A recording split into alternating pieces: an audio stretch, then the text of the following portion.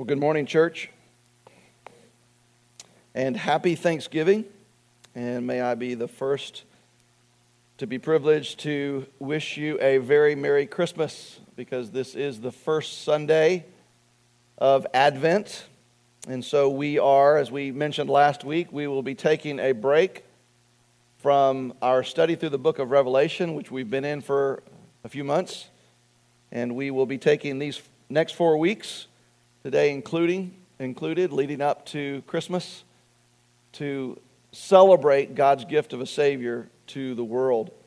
And then in January, we will return to our study of the book of Revelation and look again, as we begin to make our way down the final stretch of that study, to the second advent of Christ. But we pause during these 4 weeks to consider again the glory and the joy of His first advent, His first arrival. Advent is also a time of year where we collect a special offering for international missions called the Lottie Moon Christmas offering. Now, you might be wondering, some of you might be wondering, what in the world is a Lottie Moon, and why do we take a collection for it? Well, Lottie Moon is not a phase of the moon, it's a person. She was a woman, a single woman, who was born in the 1800s to a wealthy family in Virginia. She went off to college as an unbeliever, and God soon saved her, brought her to faith in Christ, and radically changed the direction of her life. So she left her comfortable home there in Virginia, and she followed the Lord's leading to serve the Lord in international missions as a missionary to China. And she served there for over 40 years as a missionary in China. And the stories of what she encountered and what God did through her and what God did on the mission field in China are collected in letters that she wrote back to her home church and back to the mission society that had sent her to China. And ever since then, those letters that she wrote have inspired generations of believers to be involved in international missions, both inspiring those that will actually go and serve in those capacities, but also inspiring the church back here in the States to give generously to the work of missions around the world. She passed away on Christmas Eve in 1912. She was 72 years old, having given the majority of her adult life to the work of missions. And so, as a result of that, in honor of her sacrifice, every December, Southern Baptist churches all throughout North America collect what's known as the Lottie Moon Christmas offering, specifically for missionaries. And so this is where Southern Baptist churches all over the states collect this special offering during the month of December. And 100% of it, all of the proceeds of this offering, go directly to support missionaries who serve all around the globe.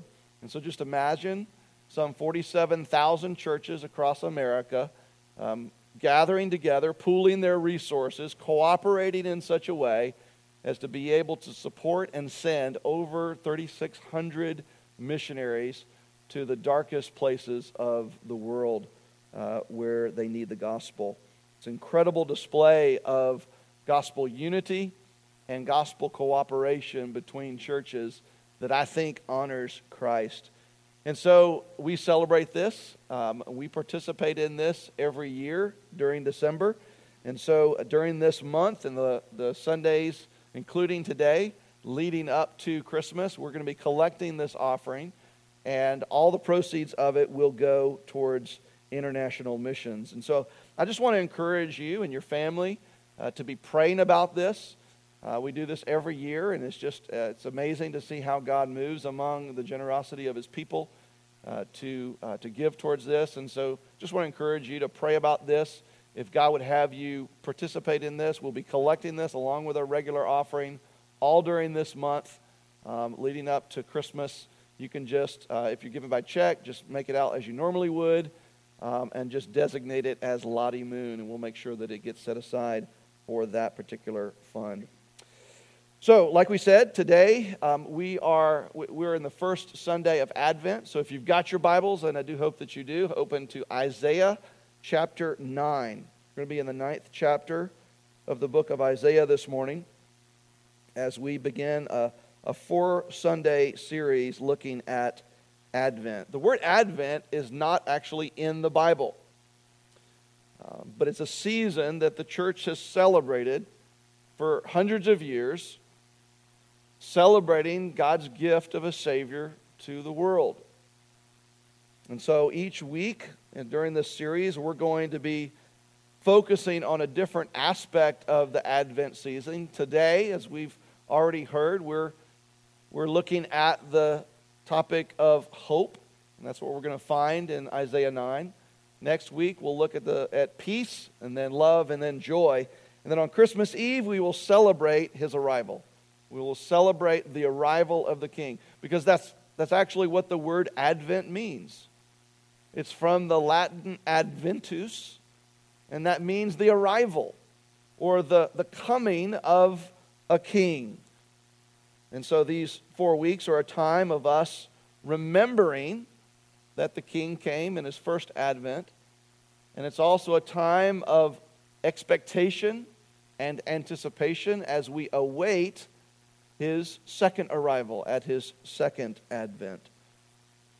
And so it's about looking back and remembering all that Christ accomplished in his first advent, and it's about looking forward, as we said, and anticipating and expecting all that he will complete in his second advent. So let's look at Isaiah 9. We're going to read the first 7 verses, and the word hope is not found in this passage, but the theme of hope is all throughout it. And so I want you to listen for that theme of hope as we read the first 7 verses of Isaiah chapter 9. This is God's word. But there will be no gloom for her who was in anguish. In the former time he brought into contempt the land of Zebulun and the land of Naphtali. But in the latter time he has made glorious the way of the sea, the land beyond the Jordan, Galilee of the nations. The people who walked in darkness have seen a great light. Those who dwelt in a land of deep darkness, on them has light shone. You have multiplied the nation. You have increased its joy. They rejoice before you as with joy at the harvest, as they are glad when they divide the spoil. For the yoke of his burden and the staff for his shoulder and the rod of his oppressor you have broken as on the day of Midian. For every boot of the tramping warrior in battle tumult and every garment rolled in blood will be burned as fuel for the fire.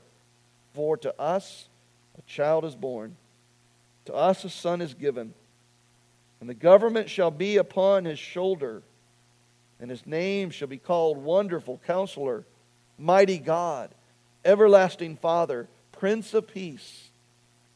Of the increase of his government and of peace there will be no end. On the throne of David and over his kingdom, to establish it and to uphold it with justice and with righteousness from this time forth and forevermore. The zeal of the Lord of hosts will do this. Let's pray.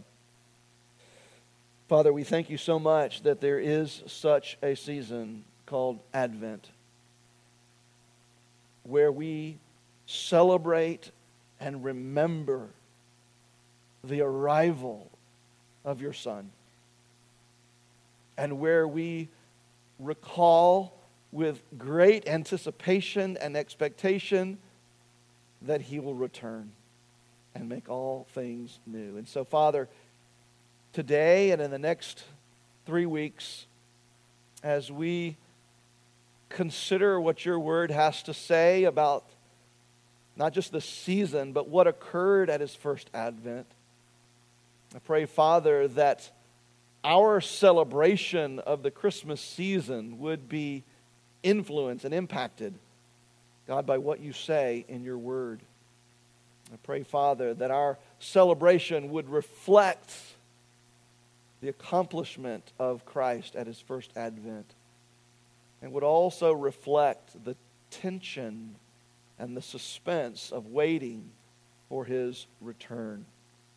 Father, be with us this morning as we look at this particular passage. Help us, Father, to come away from this being transformed just a little bit more into the likeness of Christ for your glory. We pray this in Jesus' name. Amen. So, this is the prophet Isaiah, and he prophesied for the southern kingdom of Judah. And he prophesied during the time in which the northern kingdom of Israel was under Assyrian captivity. Isaiah is known as the messianic prophet because so much of his writings deal with the promise of a coming Messiah. He writes there in verse 1, "But there will be no more gloom for her who was in anguish. For in the former time he brought into contempt," that word contempt there, most often that Hebrew word is translated as cursed. So he, being the Lord, brought into contempt or brought into a state of being cursed, what? The land of Zebulun and the land of Naphtali. But in the latter time, he says, God has made glorious the way of the sea, the land beyond the Jordan, Galilee of the nations. So the land that Isaiah is speaking about here, the land of Zebulun, the land of Naphtali, is the land that is west of the Sea of Galilee, north of Jerusalem. It was at that time essentially a thoroughfare for the invading armies from the north. It's how they got down into Palestine. They came through this area. It's how the empires of the Assyrians and the Babylonians and the Greeks and even the Romans, it's how they got down into that area by coming through this land of Zebulun, the land of Naphtali, otherwise known as Galilee, the way of the sea. For centuries, as a result of that, it had been a land of great anguish. It had been a land of, as he says here, contempt, a cursed land because of all the conflict and devastation that had occurred because of these invading armies that would come in from the north. They would go straight through that strip of land. And so it had been a place of gloom. But Isaiah says here in verse 1, there will be no more gloom for you. Why? For in the latter time, God has made glorious. That word glorious carries the connotation of honorable. It literally means heavy, significant, honorable, important. God has made glorious or honorable the way of the sea. So Isaiah is saying to the land, something's going to happen to you. Something's going to happen to you in this land of desolation, this land of destruction, this land of gloom and contempt. Something's going to happen to you that will cause there to be no more gloom for you. Well, what is that? Well, Matthew says in his gospel, Matthew chapter 4, he also speaks of this very same parcel of land. Listen to what he says in Matthew 4, beginning in verse 12. Now when he, speaking of Jesus, when Jesus heard that John had been arrested, he withdrew into Galilee.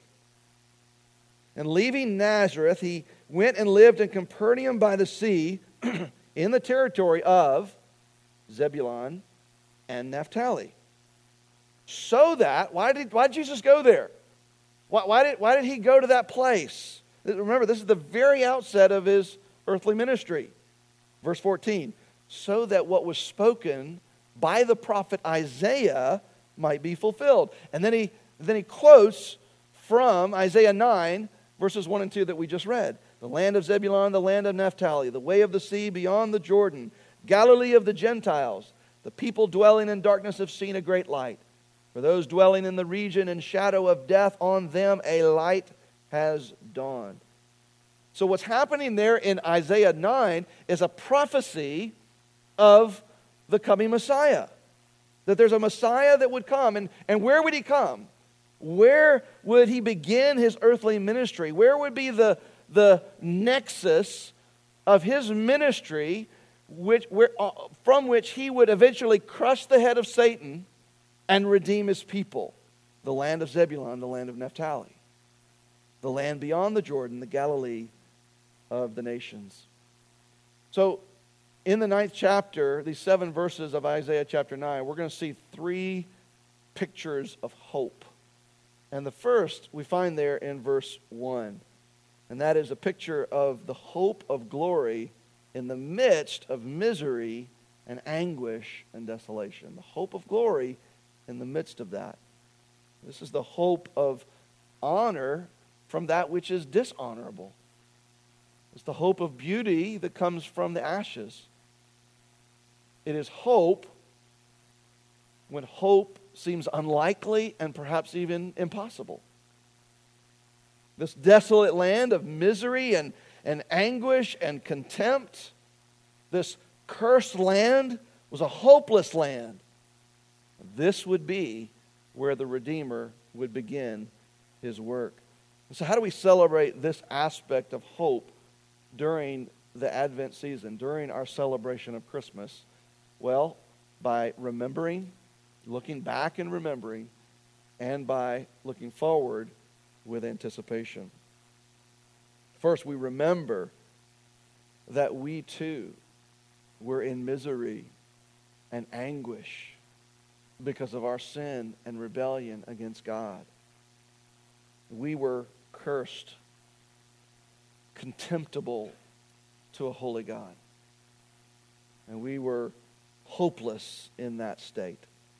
Jesus to live among us as one of us and to die in our place, to credit us with his righteousness, a righteousness we could never have through our own living, to credit us with his righteousness by faith, to take from us the punishment and penalty of our sin when he died for us on Calvary. By faith, he gave us a new heart, a clean heart, and he put his Spirit in us, as Paul told the church in Colossae in chapter 1, verse 27 of Colossians. It is Christ in you who is the hope of glory. So at Christmas, we celebrate that God has taken the dry and parched land of our souls, and by faith in Christ, he's made us new. He's made us whole. He's made us honorable. That which was dishonorable, he's made honorable. That which was meant for the ashes, he has caused beauty to come forth. He's brought hope to that which was hopeless. But we're not honorable in and of ourselves. We're not beautiful in and of ourselves. The honor that we have is because of Christ in us. The beauty we have in us is because of Christ in us, who is the hope of glory. But we also remember what Paul said in Philippians 1:6, that he who began that good work in you will bring it to completion at the day of Christ Jesus. So there is also anticipation here that the one who fulfilled his promise to bring one, a Redeemer who would justify us by faith, the one who fulfilled that promise has also promised to sanctify us. He's also promised to finish that work, to grow us in our faith, to mature us in Christ. He's promised to finish that work to the point where one day he will present us as a perfect, spotless bride for his Son. And so we remember the provision of Christ in us, who is the hope of glory, which is accomplished by the first advent. And we look forward with anticipation. We look forward with eager expectation to how God will perfect that work when Christ returns at his second coming and his second advent. That's the first picture of hope. The second picture of hope that we get from this passage is found in verse 2. So here Isaiah is still talking about the land of Galilee. the land of Zebulun and Naphtali, this land of anguish and contempt and gloom because of all the war and devastation that resulted. And now here in verse 2, he describes it as being in darkness. It says in verse 2, the people who walked in darkness have seen a great light. Those who have dwelt in a land of deep darkness, on them has light shone. And of course we know that the light that was shown was the light of Christ. The light that was shown into that darkness was Jesus. Darkness in Scripture is often a metaphor for man's ignorance of God. And his ignorance of God is, of course, a result, a consequence of man's sin and rebellion against God. Because of our sin and rebellion against God, because we're out of fellowship with God, man is ignorant of God. He's ignorant of the true God. He's ignorant of His gospel. And into this darkness of man's ignorance of God, God caused the light of Jesus Christ to break forth. In John chapter 8, Jesus says that He is the light of the world. And so the light of the world breaks into this darkness and brings to man the knowledge of God. Brings the knowledge of God to man in the person of Jesus Christ. And so we have the second picture of hope, and that is the hope of light in the midst of darkness. Because of the Christ of Christmas, we who were in darkness were given the light of Christ to give us the knowledge of God. Not just to know about Him, not just to know what He's like, certainly that, but much more than that. To actually know Him. To know Him as our God. To know Him as our Father, our Lord. Paul put it this way in 2 Corinthians 4, verse 6. Paul says, "For God, who said, 'Let light shine out of darkness,' has shone in our hearts to give us the light of the knowledge of the glory of God in the face of Jesus Christ." Let me read that again. "For God, who said, 'Let light shine out of darkness,' has shone in our hearts to give us the light of the knowledge of the glory of God in the face of Jesus Christ." And friend, that light doesn't shine into our hearts because we are good people. It doesn't shine into our hearts because we are worthy of that light being shown into our darkness. No, this light was shown into the darkness of our hearts simply by the grace of God, in spite of how unworthy we are of it. Because of our sin and our rebellion, it's by grace that this light has shone into our darkness. And so how do we celebrate this aspect of hope, the hope of light in the midst of darkness? Again, by remembering and anticipating. We remember that though we were in deep darkness, ignorance of God, and ignorance of the gospel, because of our sin, because of our rebellion against God, because of our desire to live life our own way, our God fulfilled His promise to send a light. The light of Jesus Christ, the light of the world. And by His sovereign grace, He shone that light into the darkness of our hearts that was in deep darkness. Why? To give us the light of the knowledge of the glory of God in the face of Jesus Christ. And so we celebrate the goodness of God, the grace and mercy of God in sending that light into our lives, not just into the world, but into our lives so that we might have the privilege of knowing Him as our God. We now have the knowledge of the glory of God in the face of Jesus Christ. But we also anticipate. We eagerly expect that the God who fulfilled His promise to bring that light into our hearts, well, He's also promised to take that light to the darkest places of this world through the proclamation of the gospel.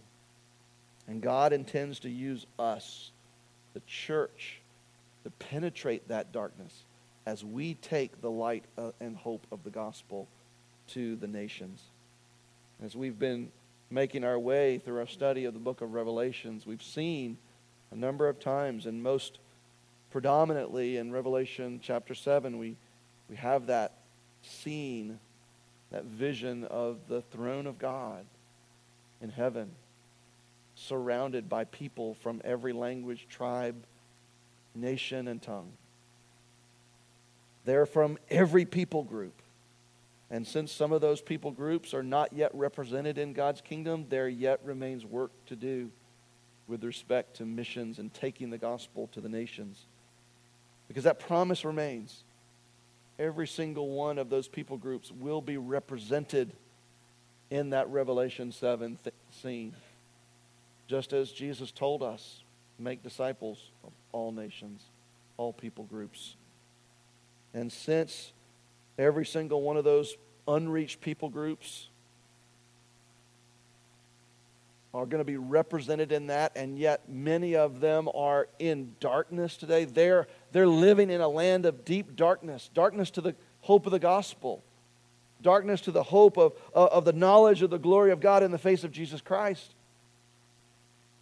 Then that means that work remains for us to do, church. To take the gospel to them. To hold out the light of Christ and proclaim the gospel to the ends of the earth. The only question is, will you and I be found faithful in that task? Both in sending and supporting and resourcing those who go, but also in going. And who knows if God may even be raising up some. I pray this is the case. From our own fellowship, who will be the next Lottie Moon, who will be the one to pour out the rest of their days on the altar of sacrifice in service of the King in those dark places. Will we be found faithful in raising them up and by God's grace sending them out to fulfill this mission? A third picture of hope is found in verses 3 through 5 of Isaiah 9. Here in verse 3, Isaiah is no longer addressing the land of Galilee and the people of Galilee. He shifts his focus and he now begins to address God directly on their behalf. He says to God, "You have multiplied the nation. You have increased its joy. They rejoice before you as with joy at the harvest, as they are glad when they divide the spoil. For the yoke of his burden," that is the burden of this land of Galilee, "and the staff for his shoulder," that is the shoulder of Galilee, "and the rod of his oppressor," that is the oppressor of Galilee, "all these," he says, "you have broken as on the day of Midian. For every boot of the tramping warrior in battle tumult, and every garment rolled in blood will be burned as fuel for the fire." So this is another picture of hope. This is the picture of the hope of rejoicing in victory over our enemies while we're yet in battle against them. The hope of rejoicing in victory over our enemies while still in the midst of battle against them. When Isaiah says this stuff, this land is still occupied by the Assyrians. The enemy is still winning. The yoke of the Assyrians is still on them. The staff of the enemy is still heavy on the shoulder of the people. The rod of the oppressor is not yet broken. And in the context of their world there, nor does it seem as if the rod of the oppressor will ever be broken. And yet Isaiah prophesies, yes, it will be. It will be broken. And he uses very colorful, very figurative language to describe it here. He talks about a time when the people of this land will rejoice before the Lord as with joy at the harvest. I've never experienced that. I don't know. I'm not a farmer. I don't know the joy of the harvest. But apparently when the harvest comes, there's great rejoicing because of the bountiful provision that has come as a result of the harvest. This describes the kind of joy that these people will rejoice in. He further describes it as rejoicing as they are glad when they divide the spoil. What spoil is this? It's the spoil that is theirs because of the defeat of the enemy one day. Isaiah talks about a time to come when the boot of the tramping warrior, this warrior, this talking about the enemy, the boot of the tramping warrior that had previously wreaked havoc on this people and on this land, his boot, along with his garments, that he says are rolled in blood, which gives us the picture of such a victory over the enemy that the enemy's very garments are rolled in blood. He says that the enemy's boot and their garments rolled in blood will be burned as fuel for fire. This is not just a defeat of the enemy. This is an utter decimation of the enemy. This is complete defeat, to where even his boots and his armor and his clothes of the enemy are burned and vanquished. In other words, there is no more of the enemy. There is nothing left of the enemy. That's a picture of complete and utter defeat. Now, in the setting, the invading Assyrians were eventually defeated. But they weren't defeated by Israel. They weren't defeated by the Jews. The Assyrians were defeated by the Babylonians. The Babylonians were, in time, defeated by the Persians. The Persian Empire gave way to the Greek Empire. And then the defeat of Alexander the Great paved the way for the Roman Empire. And so, century after century, this land and this people were just transferred from one occupying army to another. But it was during the Roman occupation of this land that God would bring forth His Son, born of a virgin. This Christ, this Jesus, would live a perfectly righteous life,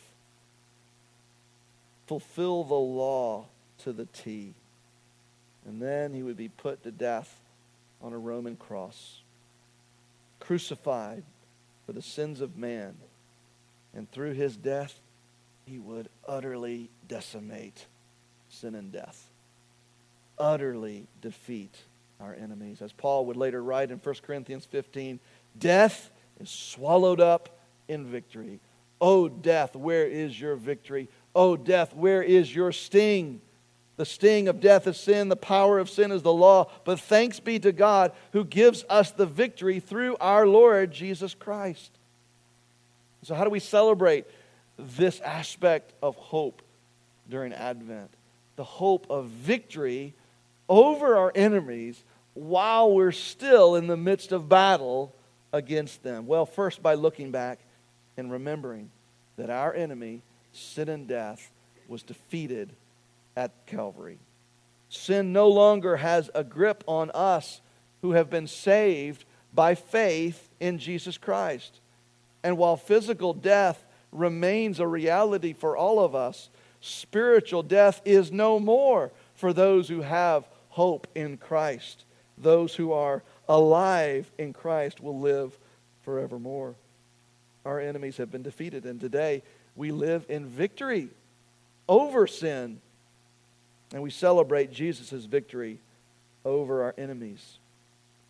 But in the same breath, we know that in this life, in this world, during this time, we are still in the midst of battling against those enemies, those defeated enemies. And so we also look forward with great anticipation and eager expectation to the day in which the hope of our enemies' defeat is utterly done, where we will be saved not just from sin's penalty, not just from sin's power, but from sin's very presence, where we will be at a place where death will be no more. There will be no more death, no more sickness, no more disease, no more tears, no more suffering. And to top all of that off, in the end, our conquering king will fully and finally defeat our enemy, that dragon that we've been talking about in Revelation. Our great enemy, the deceiver and tormentor of our souls, Satan. He will be thrown into the lake of fire and burned forever and destroyed. And how will all of this hope happen? What's the source of all of this hope? Well, the source of all of this hope is a child who would be king. Look at verses 6 and 7. You'll recognize these verses as being the lyrics of Handel's famous Messiah. Here we see the source of our hope. For, which means because. So here's the reason for our hope. Here's the source of our hope. For to us a child is born, to us a son is given. We know that is Jesus. And the government shall be upon his shoulders. And we know that that happens when he comes to reign forever. The government shall be upon his shoulder. And his name shall be called Wonderful Counselor, Mighty God, Everlasting Father, Prince of Peace. Of the increase of his government and of peace there will be no end. On the throne of David and over his kingdom, to establish it and to uphold it with justice and with righteousness from this time forth and forevermore. It will be an eternal reign. It will be an eternal kingdom of Christ. And then he says, the zeal of the Lord of hosts will do this. The source of all of this hope is a child who would be king. And so during Advent, we remember the provision of this child. The arrival, the advent of this child who was God, enfleshed as one of us, made man. And this child, we're told, would be a suffering servant according to Isaiah's prophecy later in Isaiah 53, where it said of him, surely he has borne our griefs and carried our sorrows, yet we esteemed him stricken, smitten by God and afflicted. But he was pierced for our transgressions. He was crushed for our iniquities. And upon him was the chastisement that brought us peace. And with his wounds we are healed. And so we celebrate and we thank God during this season that he has given us a child who was born in Bethlehem, who was his very own son, who was born to die, who would go to Calvary for sinners like us. So we acknowledge that we ought to see the manger of Bethlehem against the backdrop of the cross of Calvary, and thus thank God for his grace and provision of a rescuer, a redeemer. But we also look forward with great anticipation that the king will one day return, not this time as a suffering servant, but as a conquering king. And that's what we've been reading about and learning about in our study through the book of Revelation, that the king will come back, not as a suffering servant, but as a conquering king. But that's then and this is now, and for now we wait. We wait and we hope. There are a couple of Hebrew words that are translated into the Hebrew word hope for us in the Old Testament. One of them is the Hebrew word tikvah. And tikvah describes a cord that's stretched to its limit. Imagine a rubber band that's stretched, and you keep stretching it, and you start to kind of squint your eyes, and there's tension. There's tension in the air because you know something's about to happen, right? That tension is the word picture for that Hebrew word for hope. That there's tension. There's a suspensefulness because something's about to happen. And that's what the prophets wrote about. That before Christ came the first time, there was a tension. Things weren't as they were supposed to be. And God was going to do something. There was a promise of Messiah, but he wasn't here yet. And so there was this tension that didn't describe what was happening at that time, but it was coming. It was about to happen. And that describes where we are, church. In this day, in this time, things aren't as they're going to be. As we unpack Revelation, we see an eternal kingdom that looks like the garden. And we look around, and it doesn't look like the garden right now. It doesn't look like a place where there's no more tears, no more suffering, no more disease. And so we know it's going to change. And so there's a tension. The rope is pulled tight, and we know there's something's going to happen. The other Hebrew word is mikveh. Mikveh just carries the connotation of waiting. That's the idea of biblical hope. It's waiting. Waiting for that which is going to come. And the Israelites, as they read the prophecies of the coming Messiah, they were waiting for that. They were longing for that. Church, we wait for His return. We're just waiting. It's not now. We pray for it to be soon. And so we wait. And we celebrate the first arrival, the first advent, and all that it accomplished for us as we wait for His return with great and eager anticipation. Biblical hope also, as we look at the landscape of the word hope throughout the Scriptures, including that of the New Testament, it's not the idea of wishful thinking. That's kind of how we use the word hope in our connotation today. We hope that this will happen. We hope that it won't rain this week. We hope that we won't get sick. We hope that our children will be well.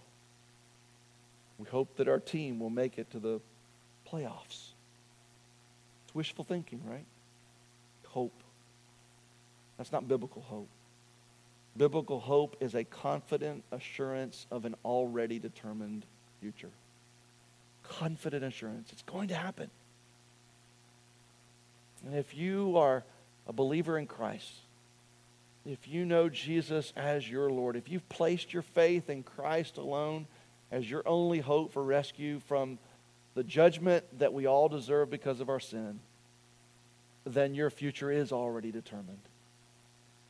It's just not yet. And so we wait. And we wait in hope. And we think on that and celebrate that during Advent. But if you've not trusted in Jesus' finished work on the cross as your only hope for rescue from the judgment that we all deserve because of our rebellion against God, then you have no hope. But you can. God made a way through sending His Son, Jesus Christ. You can either continue to trust in your own ability to make yourself good enough and hope, wishful thinking, that God will accept you. Or you can place your trust, your faith in Jesus Christ alone, His finished work on the cross as the only thing that you can hope in. And if you do, you will have the hope of eternal life with God. You will have the hope of forgiveness, the hope of a new clean heart, the hope of being transformed from one who is contemptible to a holy God, like the land of Zebulun and Naphtali, and transformed into one who is a son, a daughter of the King. And so I beg of you, if that describes you, be reconciled to God through faith in Jesus. Not through your church attendance, not through getting dunked in the baptismal, not through checking a card, but simply by placing your faith in Jesus as your only hope. Let's pray. Our Father, thank you so very much that we get to celebrate a season that marks your perfect and sovereign plan of redemption. Your plan to redeem sinners like us who were cursed, enemies of you, turned to our own way, contemptible to you, that you sent your Son, Jesus Christ, to rescue us to save us. Father, we have no category for that love. We have no way of humanly comprehending that grace. And so we thank you for it in faith. Father, may our celebration of this season be filled with remembering what Christ has done, remembering His first advent, and eagerly anticipating His return. There's so much, Father, in our culture and in our world today during this season that builds anticipation in us during this season. But Father, may we be overwhelmed both in our personal lives and in our family traditions. May we be overwhelmed with anticipation for the return of Christ and desire to live a life today in light of that already determined future. And Father, for those among us who do not know you by faith in Jesus, would you give them the faith at this moment to not say specific words, but to simply cry out in faith, to trust in Christ, your Son, to believe on Him as the Lord, to trust in His perfect life and His sacrificial atoning death for sinners like us, to know you. May you give them, Father, may you give them the light of the knowledge of the glory of God found only in the face of Jesus Christ. We pray this in His name. Amen.